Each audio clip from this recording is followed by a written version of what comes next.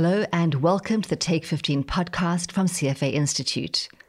I'm Lauren Foster, and this is the show where we bring you an unbiased lens on investing in capital markets through short conversations with some of the world's most interesting and accomplished people.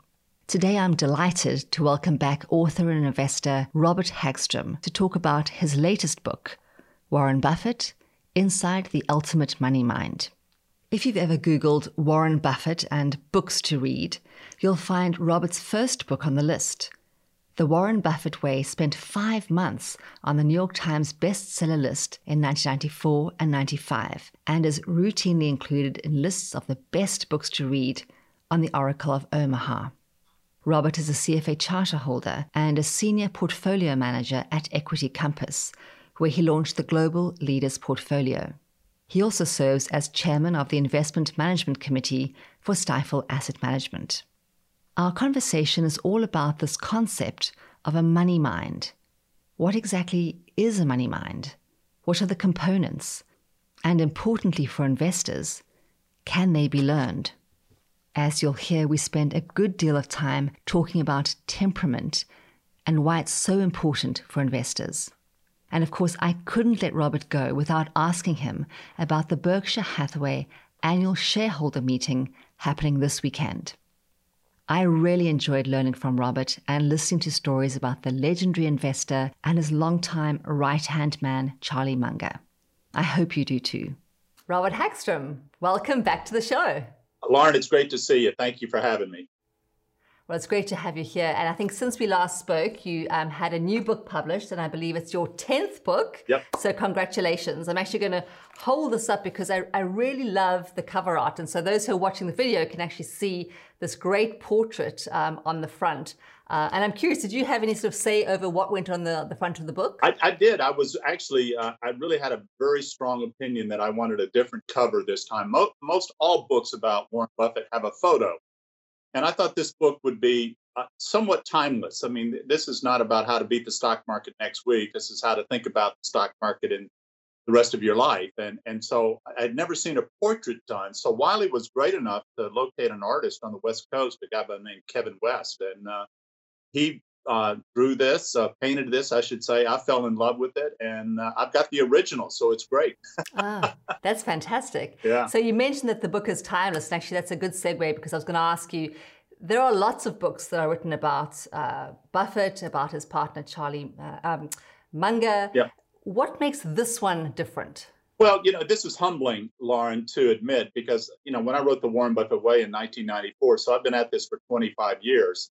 And it was back in the 2017 annual meeting, about 3 years ago, that Warren introduced the concept of a money mind. That was a term I'd never heard before, but how important he felt it was, how critically important it was for the successor of Berkshire Hathaway or anyone that was going to be successful, that they had to have a money mind. It was about temperament. And at that moment, Lauren, I thought, for the last 25 years, all I've been thinking about is methods, mechanics of how to do the Warren Buffett way. I didn't spend enough time on temperament. So at that point, I felt maybe I only had half the story. So writing the book was filling in, it was kind of the bookend, filling in the rest of the story, which is, what is a money mind? What is the temperament needed to be successful? Well, we're going to delve into that a bit more deeply because temperament sounds like a straightforward concept, but it really isn't. I was actually looking in the dictionary ahead of our conversation today, thinking, can I come up with a good definition? And I went through several different definitions, and they're all a little bit different. So walk us through temperament and why that is so critical as an element of a money mind. Yeah, well, Plato actually talks about temperament in his in his virtues, right? His cardinal virtues, but he doesn't use temperament. He used sound-mindedness.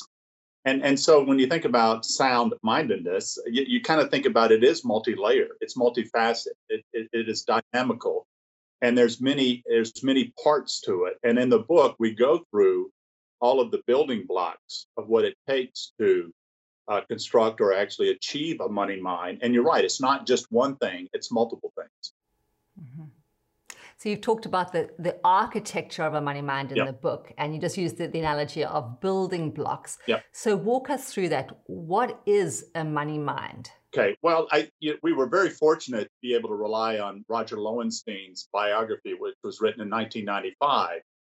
Buffett, The Making of American Capitalists. And he says right up front that he believed that Warren's temperament, if you will, his ideology about how to think about markets came from his father, Howard Buffett. And we know Howard Buffett. He was a Republican congressman. We know much about him. But we really didn't get into his philosophical take. And we learned that Howard Buffett was deeply influenced by Ralph Waldo Emerson, and specifically the essays of Self-Reliance. And Roger Lowenstein speaks about self-reliance being a keynote of how Warren behaves and how he thinks. And so we spent a good deal of time going through the essays of self-reliance, and you can see how it connects with Warren perfectly. So self-reliance is the first building block. That which you begin with self-reliance makes everything else possible thereafter. So you begin with self-reliance. What's the next block? Well, then we went to Ben Graham, and Ben Graham actually talks a lot about temperament in The Intelligent Investor, mostly Intelligent Investor, but also in Security Analysis. And we think about Ben Graham, father of value investing, the dean of security analysis. But what we didn't actually fully appreciate was his philosophy of Stoicism. You know, he read the classics, all the literary classics, the Greek classics, the Roman classics, and all of that. And he was deeply influenced by Marcus Aurelius in meditation. Marcus Aurelius was a Stoic. And when you think about his famous Mr. Market, remember Ben Graham talked about Mr. Market. He can be in a good mood or in a bad mood. And, you know, you can't be influenced by Mr. Market going up and down or you'll be in a lot of trouble. Well, the Stoics had the same kind of opinion, which is you don't want to be whipsawed by, you know, good times, bad times, fear and greed. And so we spent a great deal of time on Stoicism and found out that it was the perfect mental, I guess, discipline, if you will, that if you achieve a Stoic attitude towards the market, you're somewhat indifferent about the volatility of the market. So therefore, it becomes a very important building block. So how many building blocks sort of go into this model? We've got self-reliance, we've got Stoicism. Yeah. How many others build the pillar? Well, we've got a couple more. Rationality. So, you know, Charlie Munger would talk about that Berkshire Hathaway is a temple to rationality. Warren Buffett talks about rational decision-making process. So we go back to the very beginning. We go back to the empiricist, Francis Bacon. We go back to Descartes about a priori models, and we can connect how basically rationalism is a combination of two forces. One, a priori methods, and you can think about Ben Graham. You have a mental idea of how things work, but also the empiricists who basically believe that you could only understand something at which point you were actively achieving it, or you're actually doing the work. So think about carpenters and astronomers and sailors. They would think about how to do something because they actually did it. And so then what became, it was a synthesis of both the a priori and a posteriori concepts of rationality that filled the gap of Kantianism, Immanuel Kant. And then we further took it to William James, who had a viewpoint of radical empiricism, which was a form of rationality that combined the experiencer, which is Warren Buffett. He's the astronomer, the sailor, the carpenter, if you will, with the a priori models. And he talks about the experiencer plus the greater body of knowledge of what actually Berkshire Hathaway is all about. So we combine those together. Then the next part then goes to pragmatism. And we spent a great deal of time in chapter 2 in the philosophy and investing, talking about William James, who is the father of American pragmatism. And Charlie Munger talks about the importance of pragmatism. And we link pragmatism to Warren's ability to evolve from classic value one investing, phase one investing, the Ben Graham model, to phase two investing, which was a better business, think Coca-Cola, to phase three investing, which today is network economics and the role that Apple Computer plays in network economics. So pragmatism allowed Warren to basically evolve. One of the few investors that you can think about that actually has evolved from phase one, phase two to phase three investing. He couldn't have done that if he wasn't a pragmatist. So you've done a really good job of, I guess, distilling these elements. So we have self-reliance, stoicism, rationality, pragmatism. These have all worked very well for Warren. But for the average investor, I guess I wonder, how do you emulate that, or how do you learn, how do you bundle that together so that you too have a money mind? Well, once again, I think the mistake that I made in my career was just thinking about the math all the time, right? And so the harder, I would, when we first started investing like Warren Buffett, I would ask clients, would you like to invest like Warren Buffett? And they'd say, absolutely, definitely. But as time goes by, I noticed that a few of them were really struggling. And it wasn't, I thought my job was to make it clearer why this was a good investment. So I did more math. I sharpened my pencil. I tried to make it more plain as to why you should be in this investment, not realizing they didn't have the money mind. They didn't have the sense of self-reliance. They didn't have rationality and pragmatism. They didn't have a stoic attitude towards the market. And it really, as I wrote the book, it became critically, I guess wonderfully would be the better word, wonderfully revealing to me that this part, the temperament part, if you don't have the temperament part, you can have all the math in the world.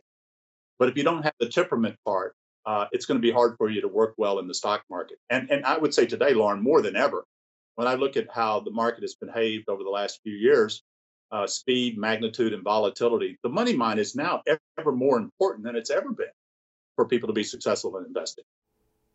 So something I had scribbled down in my notes here, reading through the book earlier this week, is you said, Buffett had said, investing is easier than you think, but harder than it looks. Yeah. And you wrote, I thought I knew exactly what that meant. I was wrong. Yeah. It was the harder than it looks part that I got wrong. Yeah. And is that the temperament that you're talking about, or is there something else that you had in mind there? Well, when I first, that actually the original quote comes from Ben Graham, and Warren paraphrased it wonderfully well.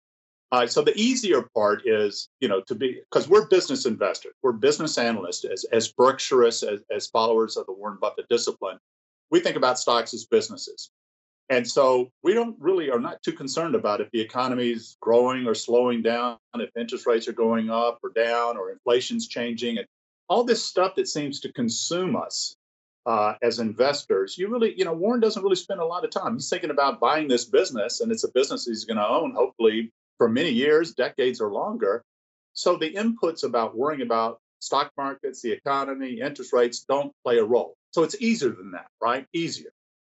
And then the harder that it looks part, I thought, well, it's no longer about just buying low PE stocks. Warren, set us straight with that in the 1980s when he said, it has nothing to do with high PEs, low PEs, high price to book, low price to book. It's all about the cash flows. John Burr Williams, dividend discount model. It's about the cash flows. Then he talks about, the best investments are ones that have high returns on invested capital. I said, that's the harder than it looks part. It's harder than just simply buying low PE stock or simply low in price book. That's what I thought was the harder. And I was wrong. It's really not that hard to do dividend discount models, right? In college, by the time you're a freshman, you probably got that figured out. You can do return on capital. You can figure those things out. The harder part is absolutely acquiring the money mind. That's the harder part. And Warren says, there are not many people that have it because it is hard to acquire. But once you have it and you have then the methods, the mechanics about how to think about a business valuation, coupled with the temperament, when both of those are working in concert, boy, it's just a beautiful way in which to look at the stock market. It's a totally different viewpoint than the way most people think about stocks and stock investing. Do you have a favorite chapter in the book? Well, that's great. Yeah, it's like, which children do you like of your book? Which yes, it's a hard one to answer. I actually, the last chapter I thought was the one that was one that I really kind of laid out, how I felt about investing and what Warren had taught. It's called The Sportsman, the Teacher, and the Artist. And we talk about Warren as being a sportsman. A lot of people think about athletics as the outcomes. I just have to win, and that's my only goal as a sports person. But if you really talk to people who are really passionate about sports, it's as much about process as it is about winning every race. It's the love of the game. It's the act, right? And when you see Warren and you hear Warren and you think about Warren, it's just the process of Berkshire Hathaway that's giving him the most joy. Yeah, he likes to beat the stock market. Yes, he likes to be successful, but it's been the process of building Berkshire Hathaway over time. And the role of teaching. we forget that Warren has been a wonderful teacher for us. His dad was a teacher. He taught in Sunday school. His dad was a Republican congressman. He was a prolific writer, political writer, was always teaching. His mentor, Ben Graham, for gosh sakes, was a teacher for, decades and decades and wrote the very first book on security analysis. What a wonderful teacher. Warren himself, after he graduated from Columbia, came back. He took a Dale Carnegie course to learn how to do public speaking. He taught classes at the University of Nebraska in Omaha, and he wrote. And then he schooled, I guess, and taught all of his partners. If you read the partnership papers during the Buffett partnership, they're wonderful teaching tools. And of course, he's taught the Berkshire faithful for the last 55, 65 years now about how to think about investing. And then so the role of teaching is not only a virtuous role, but we discovered to the degree that one becomes a teacher, they actually begin to master the process even better. We know scientifically, academically speaking, teachers actually can master the material because they're teaching it over and over and over again. And then the artist, when we think about Berkshire Hathaway, he compares it to the Sistine Chapel and painting the Sistine Chapel. And so if Warren is the artist, and he's not comparing himself to Michelangelo, his humility is well known, but he basically painted Berkshire Hathaway for the last 5+ decades. And so Warren's the artist, right? The pigment is the capital that he's used over the year. And then he has painted this, incredible painting called Berkshire Hathaway. And so when it all came together, it really became something that became larger than investing itself. Something happened with Warren and Berkshire Hathaway that eclipsed just beating the stock market for 5 decades. Something grander has happened here. And that was a really revealing chapter. So I'd love to talk a little bit, we'll pivot to the annual meeting that takes place every year, the first Saturday in May. Some people call it the Woodstock for capitalists. This year is a little bit different. It's taking place in Los Angeles, California. And I was reading that it's been held in Omaha since 1970. So this is quite a shift for them this year. And before we go on, I just have to do a shout out for nonagenarians. I mean, I can't believe it, but people might not know that Warren Buffett is 90 and Charlie Munger is 97. Unbelievable. It's quite phenomenal. So I'm curious, how many of these meetings have you been to over the years? Oh, I guess, started going in 1995 right after the book. And I don't think I've missed more than 2 or 3 for family reasons. So I go to them every year. And, it's kind of like, you go to church service, every holiday season just to get the religion one more time, right? And I wouldn't miss it. And much of it is the camaraderie. We talk about the University of Berkshire, the collegiate gathering of everyone that gets there. And I wouldn't miss it. And it's disappointing that last year we had to do it virtual from Omaha, and this year, which was the right call. I'm glad he's doing it in Los Angeles, and he did it specifically for Charlie. Charlie was not in Omaha last year. Charlie is 97 years old, and I'm telling you, he is sharp as a tack. Anybody that would go on YouTube and see the Daily Journal annual meeting that he puts on every year, and I think he was an hour and a half, 2 hours on that. I mean, sharp as a crackerjack. But obviously, it'll be much easier for Charlie to do it from Los Angeles, where he lives, than to fly out from Omaha. So it's a treat to have Charlie at this year's virtual meeting. Ajit Chand will be there, who heads up insurance. Greg Abel, who heads up the non-insurance businesses. I think Becky Quick will be there asking questions. So it's going to be as much fun as we can possibly make it. But I'm really, quite fingers crossed that we'll all be gathering in Omaha this time next year. Let's hope so. I believe something like more than 30,000 people descend on Omaha, which is kind of mind-boggling. Actually, one number I said almost 40,000. So this year, what will you be listening out for? Well, it's always the subtle things that I always catch. The headlines that make the newspapers and the financial news. Those are the obvious. I'm looking for the subtle takes. The things that may not think. How maybe what is a long-term thought about capital allocation? How you think about it. I mean, Berkshire Hathaway just gushes so much cash every single day, week, month, year. And the biggest hurdle that he's got is what to do with the money. And so you begin to think about, okay, you've got this bucket full of paint that's money. Where are you going to paint it? Where are you going to take that brush, and where are you going to allocate capital?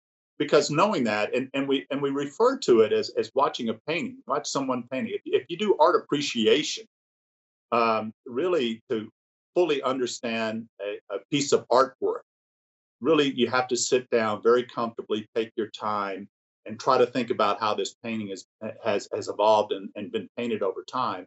And Warren will walk you through that. He'll tell you how he's painting the painting, and knowing that, you'll get a pretty good idea of what Berkshire Hathaway will look like in the years to come. So you mentioned sort of the financial news headlines, and there were some headlines fairly recently with the annual shareholder letter, which is a very closely followed sort of Bible from Berkshire Hathaway. And it was very clear that Warren is no fan of the bond market. In fact, the New York Times called it a dour assessment of debt investments, and that Buffett had written debt securities face a bleak future. Do you agree? 1,000%. And here the math is just so obvious. It's just the 30-year plus bond market, bull market, is now over. And the only way that it can continue would be for interest rates to go negative, which I think would be a low likelihood. We've already seen that that's not a very effective monetary policy tool in Japan and Europe. So the likelihood of interest rates going negative from here is low. We've already seen interest rates go from 50 basis points in August last year to 1.75. This is the worst bond market I think since 1994. Negative rate of returns in bonds, long duration bonds. And this is problematic because you're talking about two generations of investors, maybe three, that have never experienced a negative rate of return in their bond portfolio. And all of a sudden, there's a negative return. And many people, particularly older investors, may have 40, 50, 60% of their net worth in bonds. And Warren is telling you, you've got to do something different. Not only does the current coupon have a negative real rate of return after inflation, but you're going to have capital loss. And so he was very plain spoken. I mean, the one thing you can say about Warren is when he's most plain spoken, pay attention, because he's telling you exactly what you ought to be thinking. So yes, he's 100% correct. Bonds still play a role, Lauren. They play an important role, a supportive role, stability in the portfolio, provide modest income, stability, but they can't play the dominant role. The years in which you had 50, 60% of your portfolio in bonds, when bonds were 6 and 7% or 5%, that was okay. Today, it doesn't make any sense whatsoever. So one of the things that he didn't address in his letter was who would succeed him as chief executive. And that's the perennial question. Yeah. Do you think that'll come up again this year? Oh, it always does. I mean, it's a favorite question. You've got two people right in front of him, Ajit Jain and Greg Abel. Ajit, obviously brilliant in the insurance market, reinsurance market. So he has all the insurance units reporting to him. Greg, a little younger, has the most employees with the railroad business and Berkshire Hathaway and the retail. So you've got two great, potential CEOs. And obviously Todd Combs and Ted Wexler are right there managing money. They're probably managing, close to 10 to 20 billion per person right now. They could step in. And then, of course, his son, Howard, will be tapped to be the non-executive chairman of Berkshire Hathaway on the day in which Warren or Charlie is not on stage answering questions. So I think the whole issue of who's going to succeed Warren and Charlie should be put to rest. We've got a pretty good idea who the lineup is. Mm-hmm. I'd love to just hear your thoughts on the amazing partnership between Warren and Charlie. It's so unique. It's just something like the Batman and Robin. They're like two of the partners that you just can't imagine the one without the other. Yeah. What is it that makes them so complementary? Well, they're connected by the way in which they see the world in the same way. Rationality is uppermost in their minds. They rationally think about investing identically. There's no difference in how they think about it. They just seem to be two sides of the same coin and everything. Charlie, a little gruffer, a little more to the point. Warren, a little more diplomatic, but it's kind of the Bartle. I don't know. I used to, in the Warren Buffett way, I said Bartles and James. That was an old wine commercial we used to look at. But they're brilliant together. They have been at each other's side, when you think about it, obviously much longer than the time he had with his dad, much longer than the time that he had with Ben Graham. They have been partners longer than anybody that I can think of have been partners in the investing business, finance business, corporate world. It's just been the perfect match. And they built this incredible business that I think can live on for decades after they've moved on. And then we write about it in the book, and the answer is the glue that holds Berkshire Hathaway together is not so much creativity or technology or inventing a new drug. It's the rational allocation of capital. It is compound interest, which was invented 330 years ago. If somebody comes in who has a money mind, who understands rational allocation, who's pragmatic, takes the cash flow of Berkshire Hathaway, reallocates it in investment opportunities, and continues to play that role, there's no reason why Berkshire Hathaway won't be a viable, dynamic corporation decades and decades. So one of the things I loved about the book, and it really is highly readable, and we'll make sure to link in the show notes to where folks can find the book, is that it's filled with what I call cocktail nuggets. So years ago, I had an editor who just loved those little nuggets that you're like, oh, did you know this? Or did you know that? And you're like, oh, that's a great cocktail nugget. And so one of the cocktail nuggets you share is like very early on in the book is about Warren at age 11 picking up this book, I think in the library, by a certain F.C. Minaker. It was titled 1,000 Ways to Make $1,000, and it was published in 1936. So tell the audience a little bit about the book, what makes it unusual. Well, it was, 11 years old, right? So you got to remember, being an 11-year-old in Omaha, there was no internet. There's no cable television. There's no smartphones. There's no television, right? You had radio programs. If you were lucky, an occasional Saturday movie, right? But your time was spent reading. And so he camped out in libraries and came across this shiny book one day, silver cover, had coins on it, written by F.C. Minaker. And it talks about all the different businesses that you could start to make money. And it's 1,000 ways to make $1,000.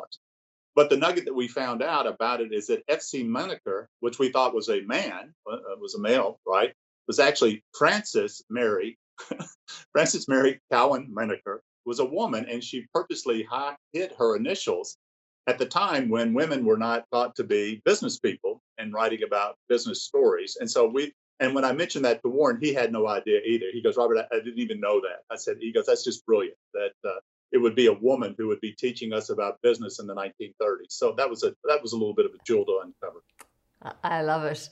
And there's also a great story in there about a penny scale. Tell us about the penny scale story really just briefly. Well, in the book, 1,000 Ways to Make Money, there's a story about a guy that made $1,000 by buying penny weighing machines. So in the old days, you go in a drugstore, a retail store, five and dime, and there would be a weighing scale. You would stand on the scale, and for a penny, drop a penny, and it would tell you how much you weigh. And so the story was this gentleman was sitting there watching it, and while he was in line waiting to be checked out, he noticed, probably a dozen people were dropping in a penny every time he goes by. And he happened to ask the owner. He said, what's the story here? And he says, well, listen, I lease these machines, and I get 25% of the money, and the guy that owns the machine gets 75% of the money.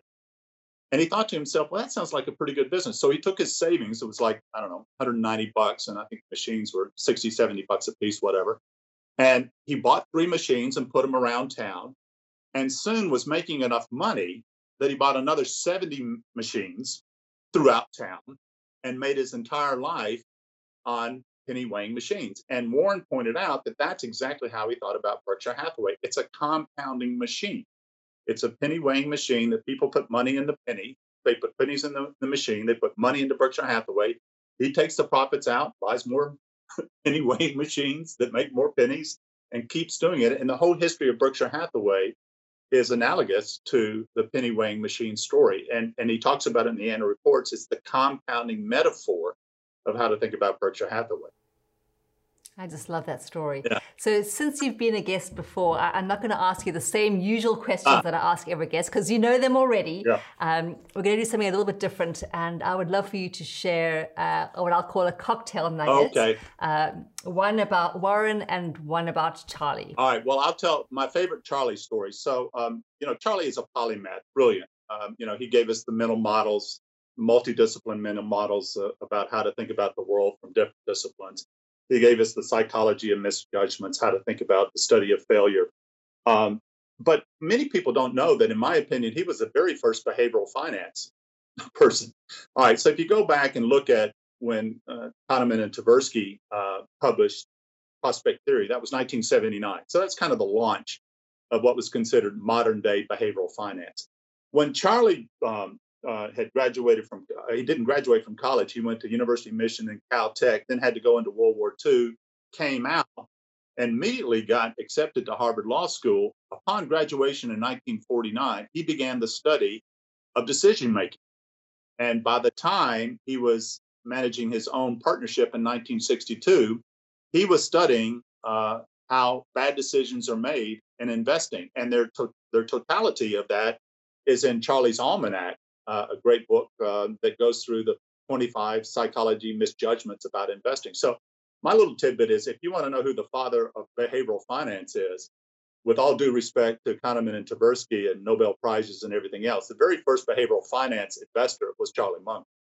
And then with Warren, there's a cute story in one of the biographies that he was having lunch one day. He had a partner, a guy named Falk, F-A-L-K, who was his partner. And I don't think, he was probably 11, 12 years old, and was having lunch. And Mrs. Falk had given him some chicken noodle soup. And he was sitting at the lunch table and talking about investing and businesses.